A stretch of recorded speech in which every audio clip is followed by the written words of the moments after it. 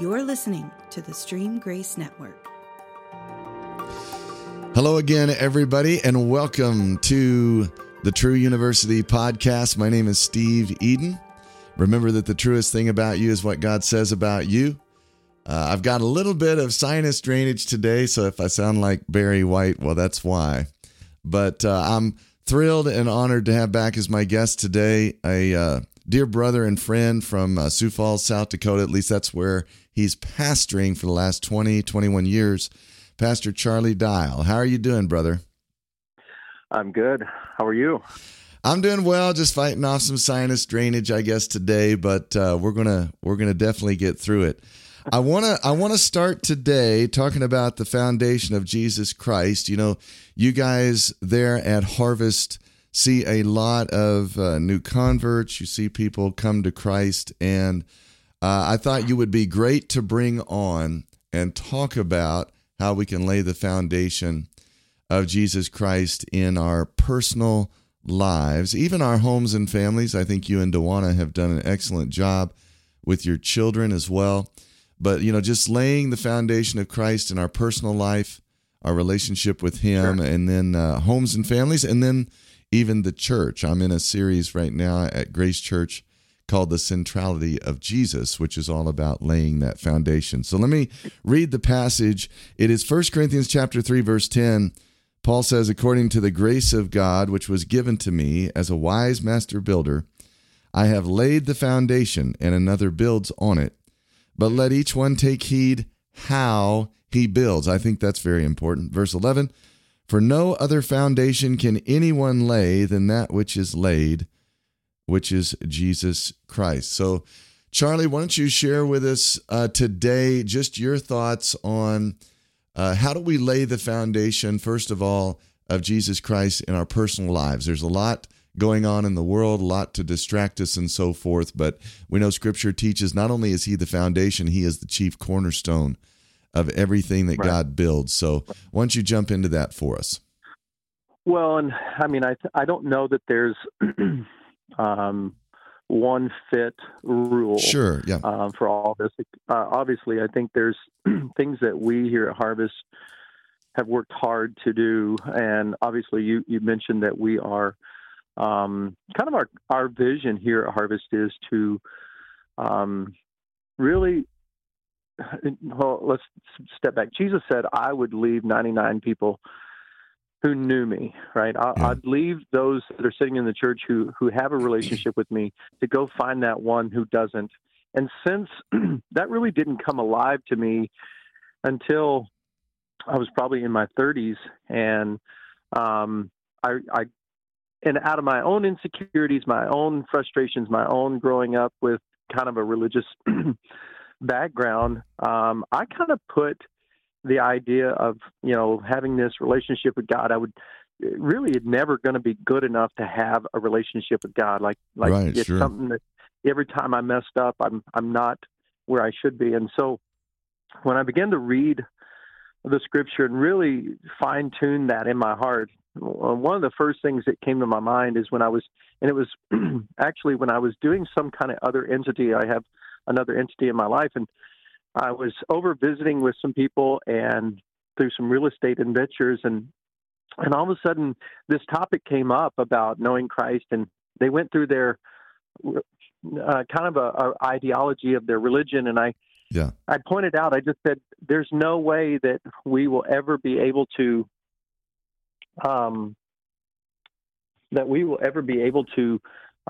have a surrogate. They were talking about, you know, I don't feel like I'm ever good enough to go, and I can just go to this person and he'll make everything right. And I said, there's no surrogates. I was telling there's no surrogates, and when it comes to we don't need one. We can actually, Jesus paid for that so that we could actually have direct access to the mediator. And and so it dawned on me as I was saying that how many people don't recognize that they can have that personal relationship with God. And so as I began to build on that and begin to think about that and begin to write out some curriculum for our churches, because one of the things I thought about is I've been in church a long time, and I always wondered what when we do see somebody come to know Christ, what do we do afterwards? What do we do to actually get them settled? If Jesus said, this is so important, go find one, I would go find one. And I think what he does is important. I think we should follow that example.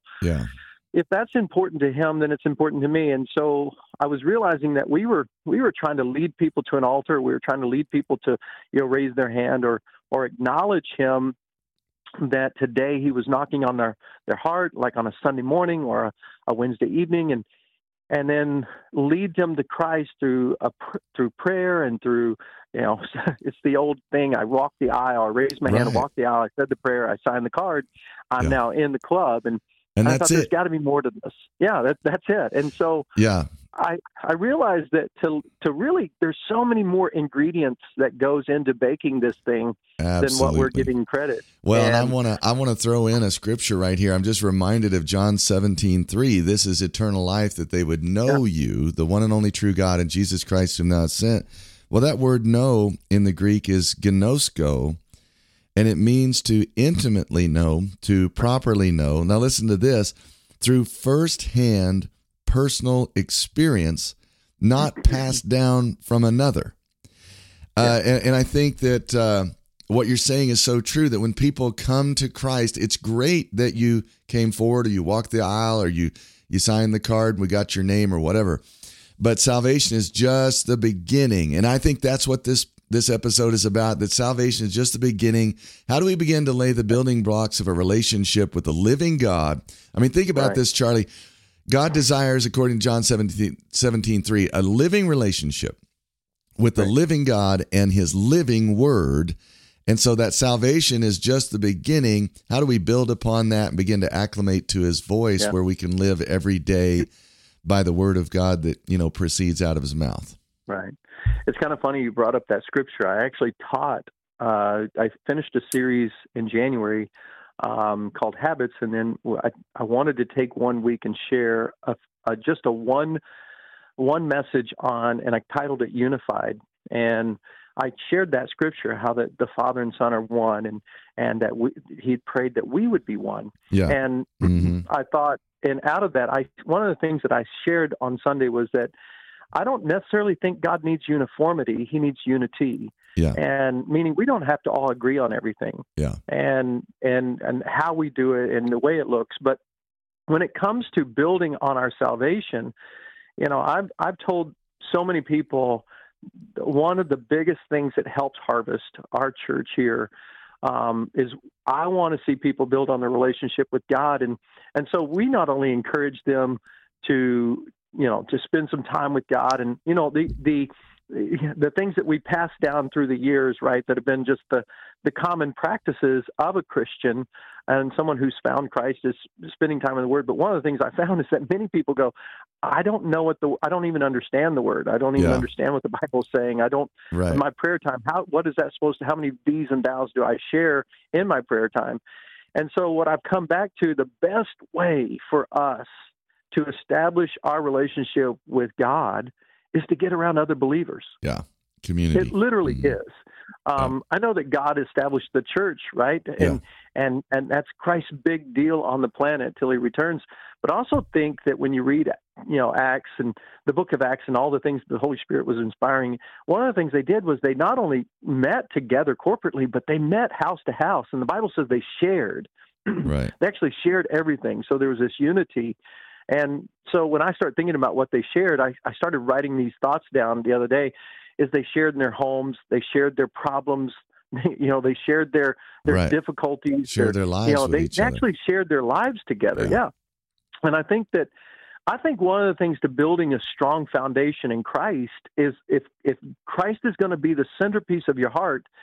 I think, obviously, we talk about establishing the Word in our life, and we establish prayer time, and we establish that having that daily communication and sitting with Him, talking with Him. But I honestly believe that some of the greatest times for me to overcome the enemy in my life and the things that maybe he's trying to do in laying the salvation, if you would, or a relationship with God, is with other believers. It really is. Yeah, and I agree. We've got to have people that point us towards wholeness, towards Jesus on a regular basis, despite, you and I have been in ministry for a long time, if I can use that term, full-time ministry. I know we're all priests in the kingdom, but you know what I'm saying, that we have seen so many good, well-intended people who want to grow in Christ. But if we don't have community, if we don't have genuine people, like you said, that we're actually doing life with, that we have open, honest, vulnerable conversation with, it really is hard for us to grow without some measure of accountability, despite our very best intentions. I think people want to be like Jesus. We want to be conformed, to his image. If you look at what is discipleship, it's just moving people towards their connection with Christ, that they're maturing in him, becoming more like him, and then doing his works with him. But they can intend that all they want. But I think community is a huge component. Let me ask you this question. If you look at cultural Christianity, which is a term coined here in America that basically says, I'm a Christian because I go to church, or I'm a Christian because I believe in Jesus. I'm a Christian because I'm a good person. And you lay that up against a mindset of an individual who really wants to know Jesus personally. I want to know his teaching. I'm going to order my life around knowing God the Father and having a personal relationship, a spirit to spirit, life on life relationship with the living God. I want to know his work, what he came to do. Do you see what I'm saying? Where we're actually studying, we're pursuing a relationship with Jesus. And I think Dean Inserra, who's a pastor in Tennessee, had written a book. I don't remember the title exactly, but it was basically saving the cultural Christian, because the cultural Christian is not born again. He thinks he's a Christian because he's an American, or his mama, prayed for him, or taught him to pray over his meal, or, like I said earlier, believes in Jesus. Well, even the demons believe in Jesus, and at least they tremble, according to the book of James. Right. And so what we've lacked is really this pursuit of, I want to lay Jesus as the foundation of my life. I actually want to order my life around knowing him. And so I think you've really touched on one of the great points or necessities of that, and that's community. What are some other things? What do you think about the pursuit of, I want to know his teaching. I want to know his person. I want to know what he came to accomplish. And then once I begin to discover what the cross actually did for me, how do I live in the reality of that? What do you think about some of those things?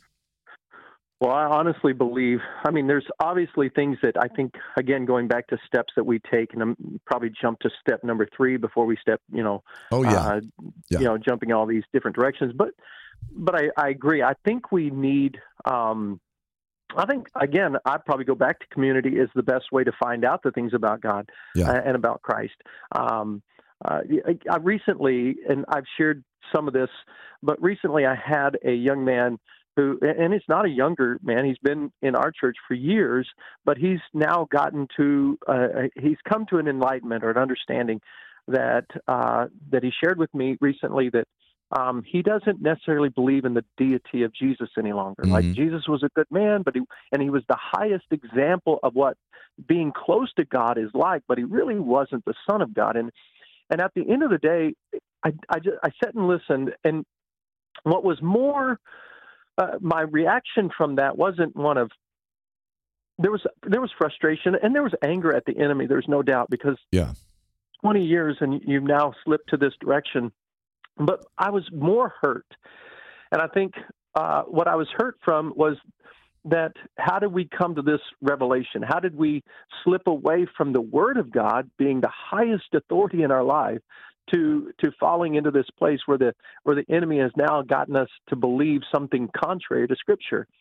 And it dawned on me that the very next day, I get a phone call from another parishioner who said, I read in my devotion today about this story about, and he was talking about Jacob and the Lord giving him a dream, and so I shared with them something, and then he texted me later, and I texted him back. I said it was based on the promise of Abraham. Kind of. I know this is kind of sporadic, but then he texted back and he goes, "Okay, I understand that. Who's Abraham?"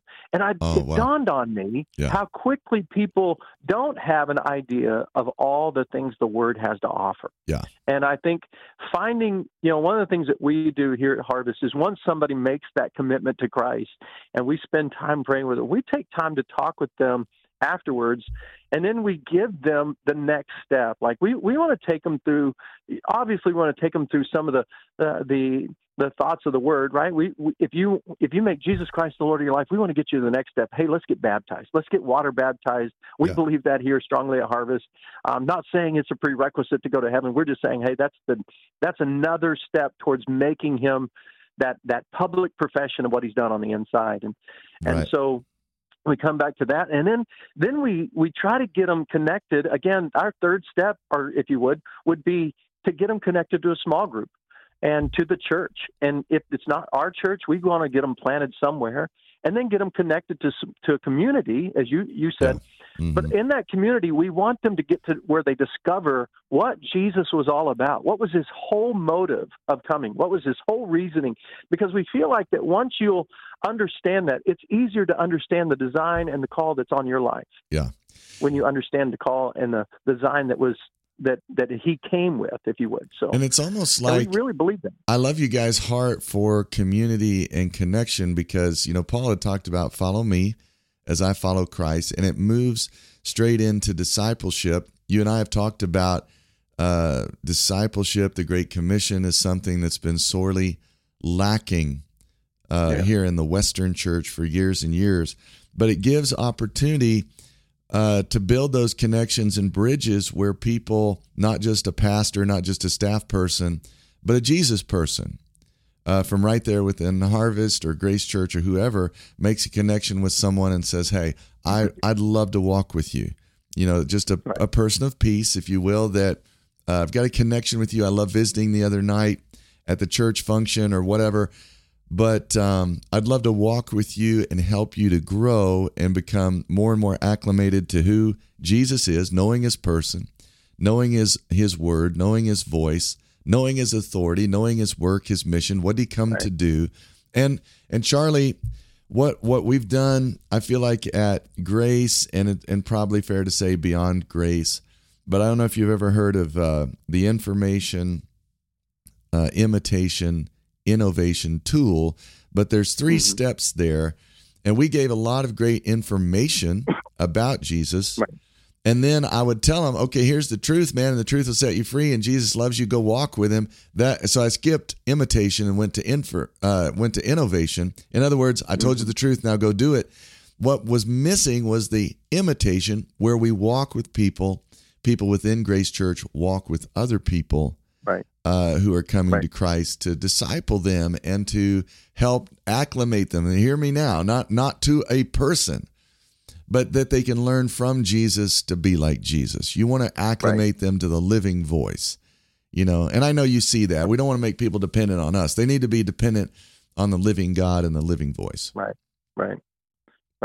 I would say, for me, I shared a few weeks ago, I think there's a lot of, growing up in the church and as a young person, I recognize that at times it become like there's a lot of inspiration in the church on Sunday. Like we can inspire people, and inspiration. Yeah, inspiration and information for sure. But moving people from inspiration to where it becomes practical Christianity. Yeah. Wasn't a big priority back that's good. Where, and I've always said, hey, I definitely don't want to just talk about, something that you leave here and go, man, that was motivation. That was very inspiring. I don't want to be the proverbial Tim Robbins on the stage saying, you can do it. Today's your day. Thank you for saying this, because this is crucial, man. Right. And it's well-meaning, but it's almost like we were conditioned to just cheer on the message, Right. Instead and of then leave. Yeah. Yeah. And then leave without any kind of like, now, how do I go put this into practice? And I really believe that had been a problem.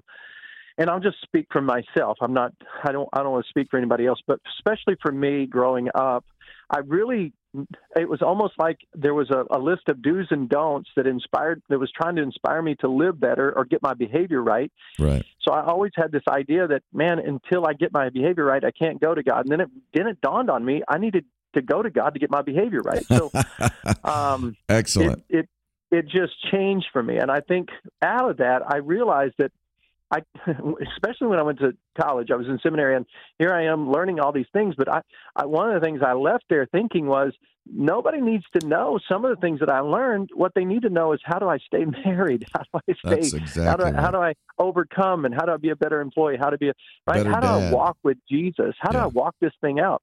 Yeah. And I think sometimes we forget. I think sometimes we've gotten in this place where we want to inspire people, because I think inspiration brings people back a lot of times. Yeah.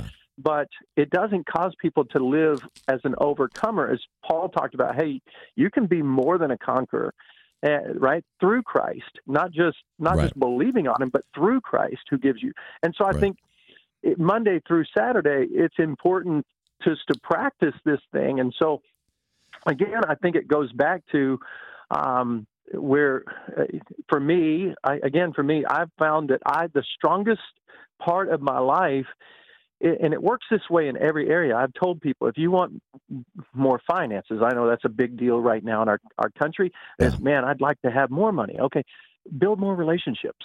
Yeah. If you want better success with your children, get more people around you who've been successful with.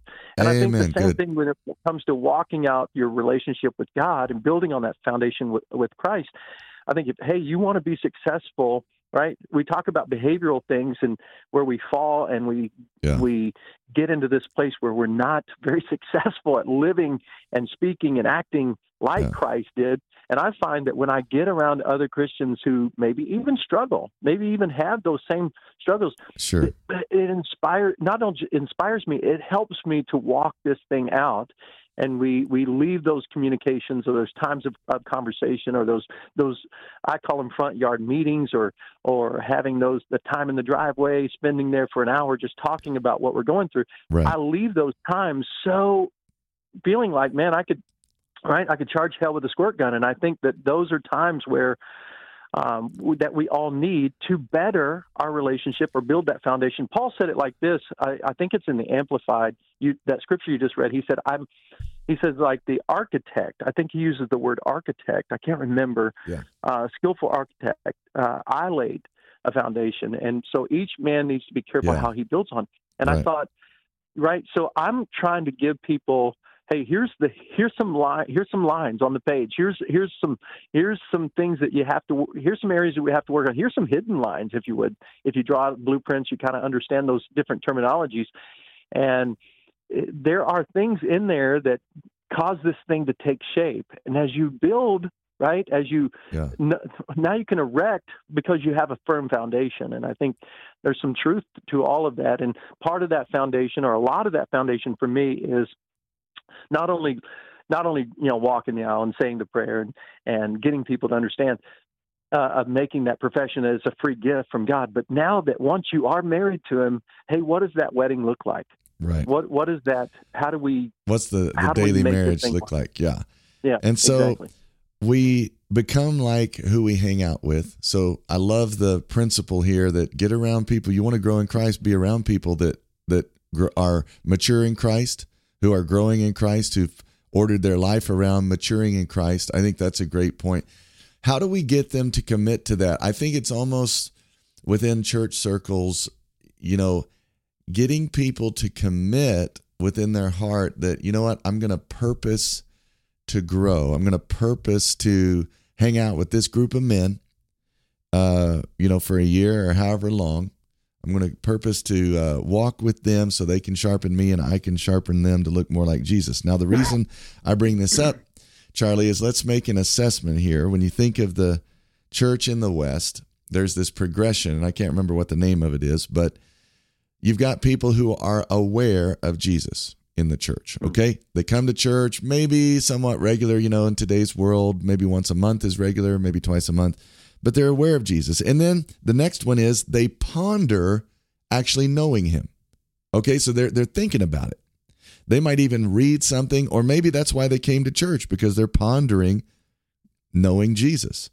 And then number 3 is value. They begin to value, like you're preaching and they're thinking, wow, he's talking about the necessity, John 17:3, of having a living relationship with the living God. I think that is a value. I think that's very important. I even think everybody in this room should do that. Mm-hmm. But number 4 is where the big jump is. Right. They prioritize knowing God. And then number 5 is they actually own it and they order their life around. Now their life is centered, or Jesus, if you will, is the foundation that's laid within them, that, hey, he's not only do I think it's important and valuable that people know Jesus, I'm ordering my life and my family's life around knowing Jesus. What do you think about that when you assess the Western church and where, a lot of Americans are? Because I think cultural Christianity, Charlie, is a real thing. I think a lot of, 2/3, 66% of Americans say that they are Christian. But look at the last election. I mean, look how people lost their mind. I didn't see a whole lot of love, joy, peace, patience, kindness. I didn't see all the fruit of Jesus hanging around, even in the mouths and attitudes of people that called themselves Christians. Just tremendous venom and tremendous, strife. That's the word I'm looking for. Right. So what do you think when you assess how, and then second part of the question, how do we move people towards ownership? Yeah, I wish, I'll be honest with you, I don't know that I have the perfect answer for either one of those, just based on, if we did, all right, I think our churches would be bigger than the devil's churches. But our youth groups and leaderships and things, I do think there is something to be said about, and I think we talked before about how there are people who have gotten into this place where we are accepting, just politics aside, right? We have 66% of people who are professing Christianity and Christ likeness. Yeah. Yet, if you take politics away from it and just say, well, we're not going to pick a side, but we're just going to base it upon biblical mandate. Yeah. So the unborn child, I think there's a stat that says 38% of that 66% says that's okay that life doesn't really begin at conception. So, and it's okay to terminate that. Well, for me, is that a biblical lack of biblical knowledge, or is that a lack of revelation, or is that the time that we're living in that we put aside godly things in order to establish a culture, right? Like, I want fire assurance, but I don't necessarily want the things that it takes to keep that in my life. And we talked about it before, right? There's going to be many people who say, Lord, I've got that one. I'm going to read it. I'm going to read Matthew 7, the one you're fixing to quote. But you're touching on something that is huge, and it is lordship, Charlie. There's a lot of people that claim Jesus as Savior, and rightfully so. Thank God for what he's done. But he is interested in lordship. Right. It becomes that moment where the revelation happened. Just, I think, and I don't know, I can only go back and, I've told people, hey, there's 4 things to being a light, in my opinion. That is that and one of those things is you just got to tell your personal story. I don't know that I can tell Steve Eden's story. I can tell my story. Right. And my story is that I had to get to this place where I no longer looked at myself as being like sometimes I would put I live like this, so I'd put that up here on like a banner, and then I realized I'm not really living that well, and so I need him every day. And the only way to need him every day is not Savior. For me, I needed to let him call the shots. Like I needed to go all in. Right. And that's a catch-22 for pastors, because so convincing a congregation, hey, go all in with God and you'll see all the benefits that you can't get all the benefits he has for you until you go all in. Yeah. Right. Mm-hmm. So you're trying to convince them, like, I'm not holding one thing back, so people will say, well, I want everything that God has. Well, to get everything that God has, right? Right. Jeremiah chapter 29, verse, I think it's 13, he says, you will find me when you seek me with your whole heart. Yeah. With everything that you are. And I think, so there's a catch-22 there. It's like, how bad do you want all the things of God? Well, if you want all the things, you have to just give him all that you are. Yeah. And that's a great point. I think that's a tough thing to convince people of, because it's like, if I hold back part of it, can I still get some of it?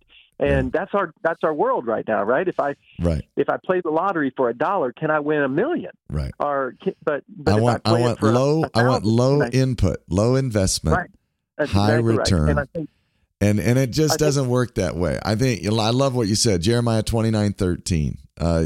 If you want to find me, seek me with your whole heart. How about love the Lord your God with all your heart, mind, soul, and strength? He is not a half God who desires to rule over half of our lives. He is God. He is the living God. Jesus Christ himself is the living God walking around made flesh. I always, I get passionate when people try and tell me Christianity is a religion. Well, there might be some misunderstood aspects of Christianity as a religion, but Jesus is no religious figure.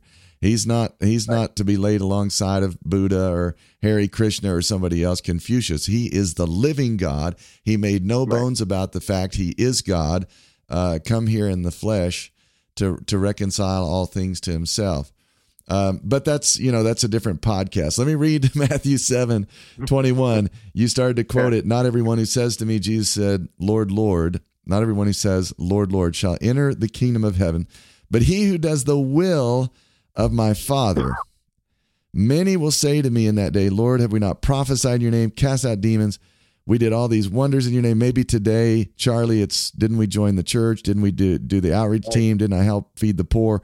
Verse 23, and then I'll declare to them, though, here it is, I never knew you. Depart from me, I never knew you. Guess what the word in the Greek for know is there, or knew?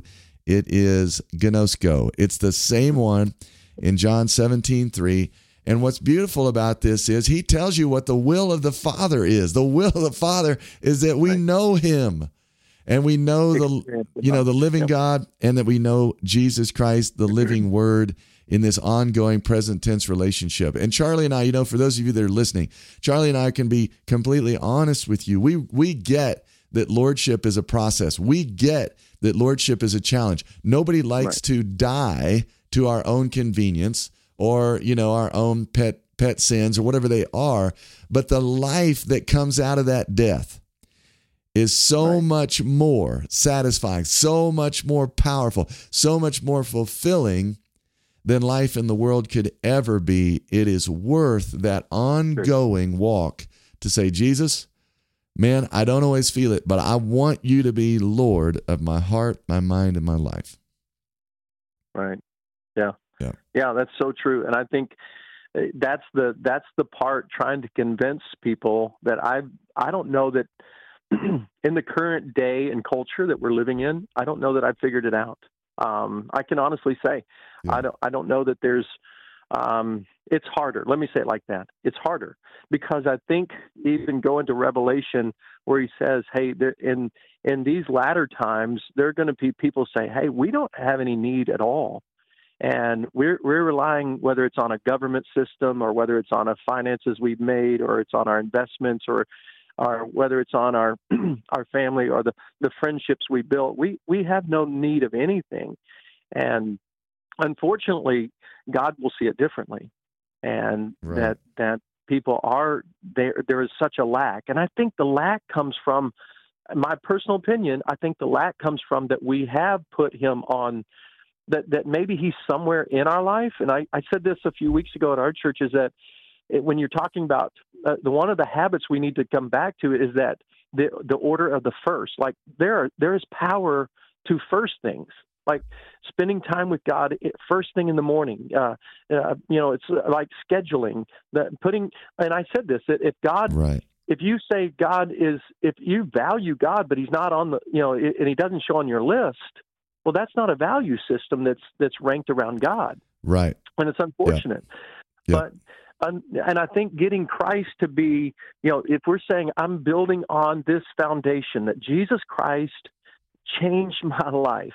And you said it earlier that the whole idea was that he wanted to reconcile us back to himself. And to me, that again goes back to relationship. It does. And relationship was the key. I got to restore man back to a real relationship with God. Mm-hmm. I'm going to do that through giving my life. Well, when we accept what he did as the gift, now it's up to us, right, to work that out, to take that on and say, hey, you know what, I'm going to build on that daily. Yeah. And I think whether it's people listening or people that I share with, I try to encourage people every day, make sure that I try to say it like this: make sure God's the centerpiece of your life, because if he is, then what you give and what you do and what you say and your actions, right? We don't do this perfectly, but everything flows out of him. Like God's not in a pecking order, simply he is center to all the pecking order. That's exactly right.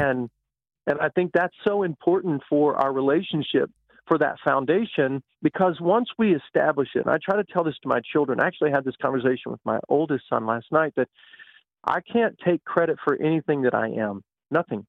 I just will not do it. Everything I have is because of him. Yeah. It's not because of me. Everything I own is because of him. Everything that I have achieved, or success, what the world would deem as success, is because of him. It's not because of me. And I think, and my son in return said, yeah, but Dad, one of the things I recognize about you is that you've committed your whole heart to God. And I love that. I think when other people see that, and that's not an arrogant statement or a prideful thing. It's just saying, I love the fact that somebody else can see that, hey, you've dedicated your heart to doing what God wants. And I think out of that, there's always a reward to everything. When Jesus would point out, even in Mark chapter 5, hey, he that's given up things, right, or done all these things, man, he's going to bless it. So I always try to tell people, hey, in your relationship with Christ, it's not the greatest thing I've ever gotten was my salvation, ever. And so I'm going to live that. I'm going to build on that. I'm going to strengthen that daily. And I think if we could ever get to the understanding where if I did that first, like that showed up first in my week, like on Sunday morning, I applaud our people. Hey, your reason, right? Jewish people moved it to Sunday is that God should be first, not the last thing of our week, but the first part of our week. Obviously, there was a part of that in the resurrection as well.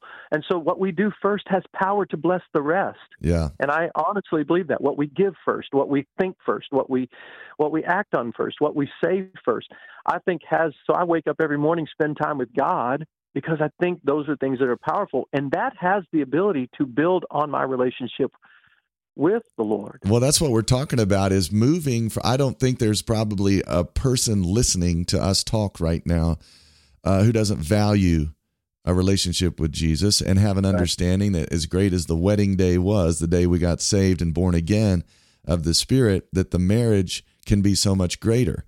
I think the word of the Lord to us is in this hour, certainly in the United States, to the church, is move from just valuing it to prioritizing your life, ordering your life around knowing me, just like what you're describing that your son picked up on. That's really stuck out to him. But Dad, you believe in Jesus, you go to church, whatever, but you have ordered your life around knowing him. And we're right now, Charlie, at Grace Church, we're in a very careful and prayerful refining and retooling of who we are, so we can refocus and recenter, literally move, I would say, as one church body into Jesus Christ being the foundation of all we are and all we do. If we don't do another thing, whatever it is, it needs to be about him. And so what I've encouraged them is, how do we lay him as the foundation in our life, our home, family, our church, and beyond? Know his person. You make a commitment. I want to order my life around knowing him. Number 2, I want to know his work. I want to know what he came to do. I want to know his mission. If I'm a real Christ follower, then I need to know what he came to do, and then I can begin to derive some of the benefits, obviously, of that. Know, and how about this? Obey his teaching. I was upset at Stacy the other day, and I already told on myself at church, so I'll tell you. But I was upset at Stacy the other day, and I didn't think she was treating me very well. So the next morning I was sitting with Jesus and said, "What do you want me to do about this?" that whole woman you gave me spiel. And he said, Steve, do you want me to be the foundation of your life and your marriage? I said, yes. He said, well, what do I teach? What did I teach in this instance? And immediately I knew, Charlie, my spirit leapt with forgive. Mm-hmm. Forgive. Right. 70 times 7. That's your teaching. I know you're teaching, Lord. He said, then obey my teaching. You have said you want me as the foundation of your life. You want me as the foundation of your home and family. Then you need to not only know what I teach, you need to obey what I teach. And so I forgave. And we could get into all that. Forgiveness is supernatural. But I basically allowed the love of the Lord in my heart to express forgiveness, to Stacy. Yeah. And so it's number 3 was know and obey his teaching. Number 4 is know his authority. Number 5 is know his voice. I like what you've brought to the table today. I think it's know and walk with his people. Listen, his people aren't perfect, but man, get around people that love the Lord with all their heart. They're not perfect. Right. None of us are. We're all works in progress, but let's begin to build relationship and family framework, spiritual family, if you will, around people that have the same passion we do to know him, know his teaching, know his work, all those things. Yeah. I think one of the things, I'll say this too, you brought up knowing his word. I try to tell people, especially once we have a small group where we lead new believers through the word. And the first thing I tell people is that this will work when you allow the Holy Spirit to make the Word of God the highest authority in your life. So when it comes to whatever it is, it's like, no matter what, I've put this out there, and I say this to people. One of the greatest days of my life is when I allowed the Word of God to be the highest authority. So if the Word of God said, hey, I want you to forgive that person no matter what they did, no matter what they said, and we're going to go back to the Word and say, okay, well, what does the Word say about forgiveness? Not just the scripture you quoted, but how about the one that says, man, I can't, to the degree, even the Lord's Prayer, if you would, found in Matthew, he says, forgive, Father, forgive my debt as I forgive. So to the degree that you're forgiving somebody, I want you to forgive me to that degree. Now, if you start praying like that, boy, that makes it really difficult. And I think, so we try to tell people, so as you go through these steps of, hey, I'm making a commitment, I'm planning somewhere in a local body, right? I'm putting down roots.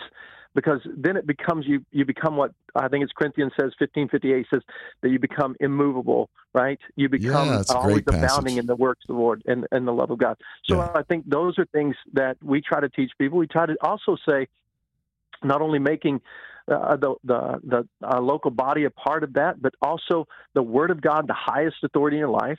Then we also try to tell people, hey, let's take you through the basics and the foundation of what Jesus did. You got to, knowing what he did and why he did it, I think is so important. And when you fall in love with that, and I think that's where it becomes easier when Jesus said, he that is forgiven much loves much. And I think when the scales fall off and you can clearly see all the sins of omission and commission of what you really have done wrong, then I think it becomes easier to go, oh.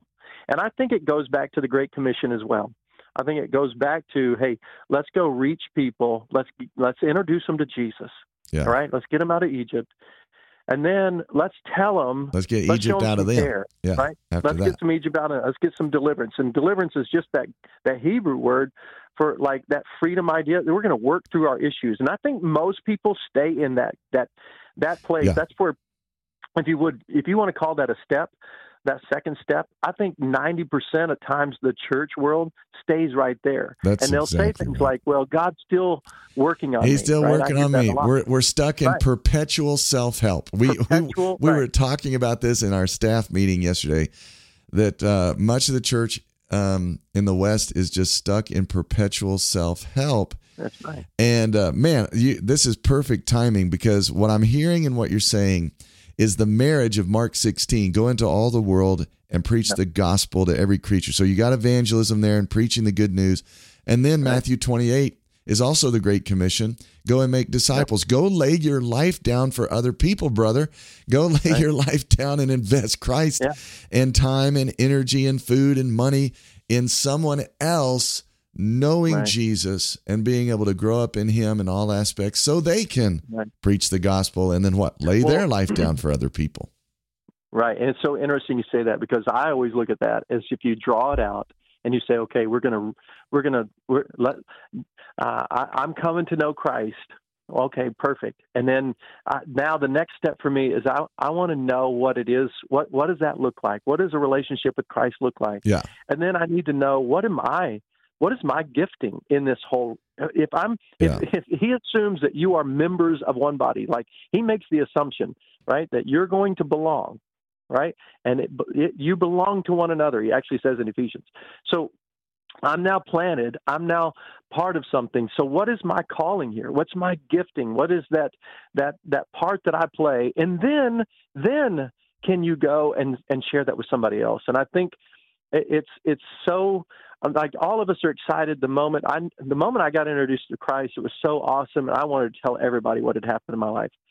And I think sometimes the more the longer we're in it, the more we withdraw from telling people because the rejection sometimes that we receive or some of the other things that happen. Yeah. But I honestly believe that if we get to that point where we understand that what he did for us, the amazing gift Right. that he gave us. Yeah. At that point, when he says, I've taken everything you ever did, you ever will do, and everything that right, past, present, and future, and I've washed it all away. I paid for all of it. And you don't have to pay for it yourself anymore. Right. All you got to do is you understand that. Yeah, when you receive it, when you understand that, then out of that is we're ministering out of the overflow. That's what it is. That's John 15. He's the vine, so he's supplying me forgiveness. I've received it. I've accepted it. Out of that, I give forgiveness. I share it. That's right. But That's right. You've got to come to know it and receive it first. Well, brother, we are out of time once again. I cannot thank you enough for coming on and just sharing your heart again for how do we lay proper foundations? How do we get into discipleship and forming Christ and knowing Christ within not only our local bodies, but I think within the body of Christ as a whole, what the Lord is speaking to us. So thank you again for coming on. My pleasure. Father, we thank you for this time. We do pray for every person listening. If they don't know you, pray, Lord, that they do understand that you desire, this is your desire. They have a living relationship with the living God and your living word, day by day, spirit to spirit, heart to heart. Lord, bless each one. If they already know you and they're listening, then Lord, we pray you just move them further, deeper into ordering their life around knowing you and living out their marriage to you. We love you, Lord, in Jesus' name. Amen.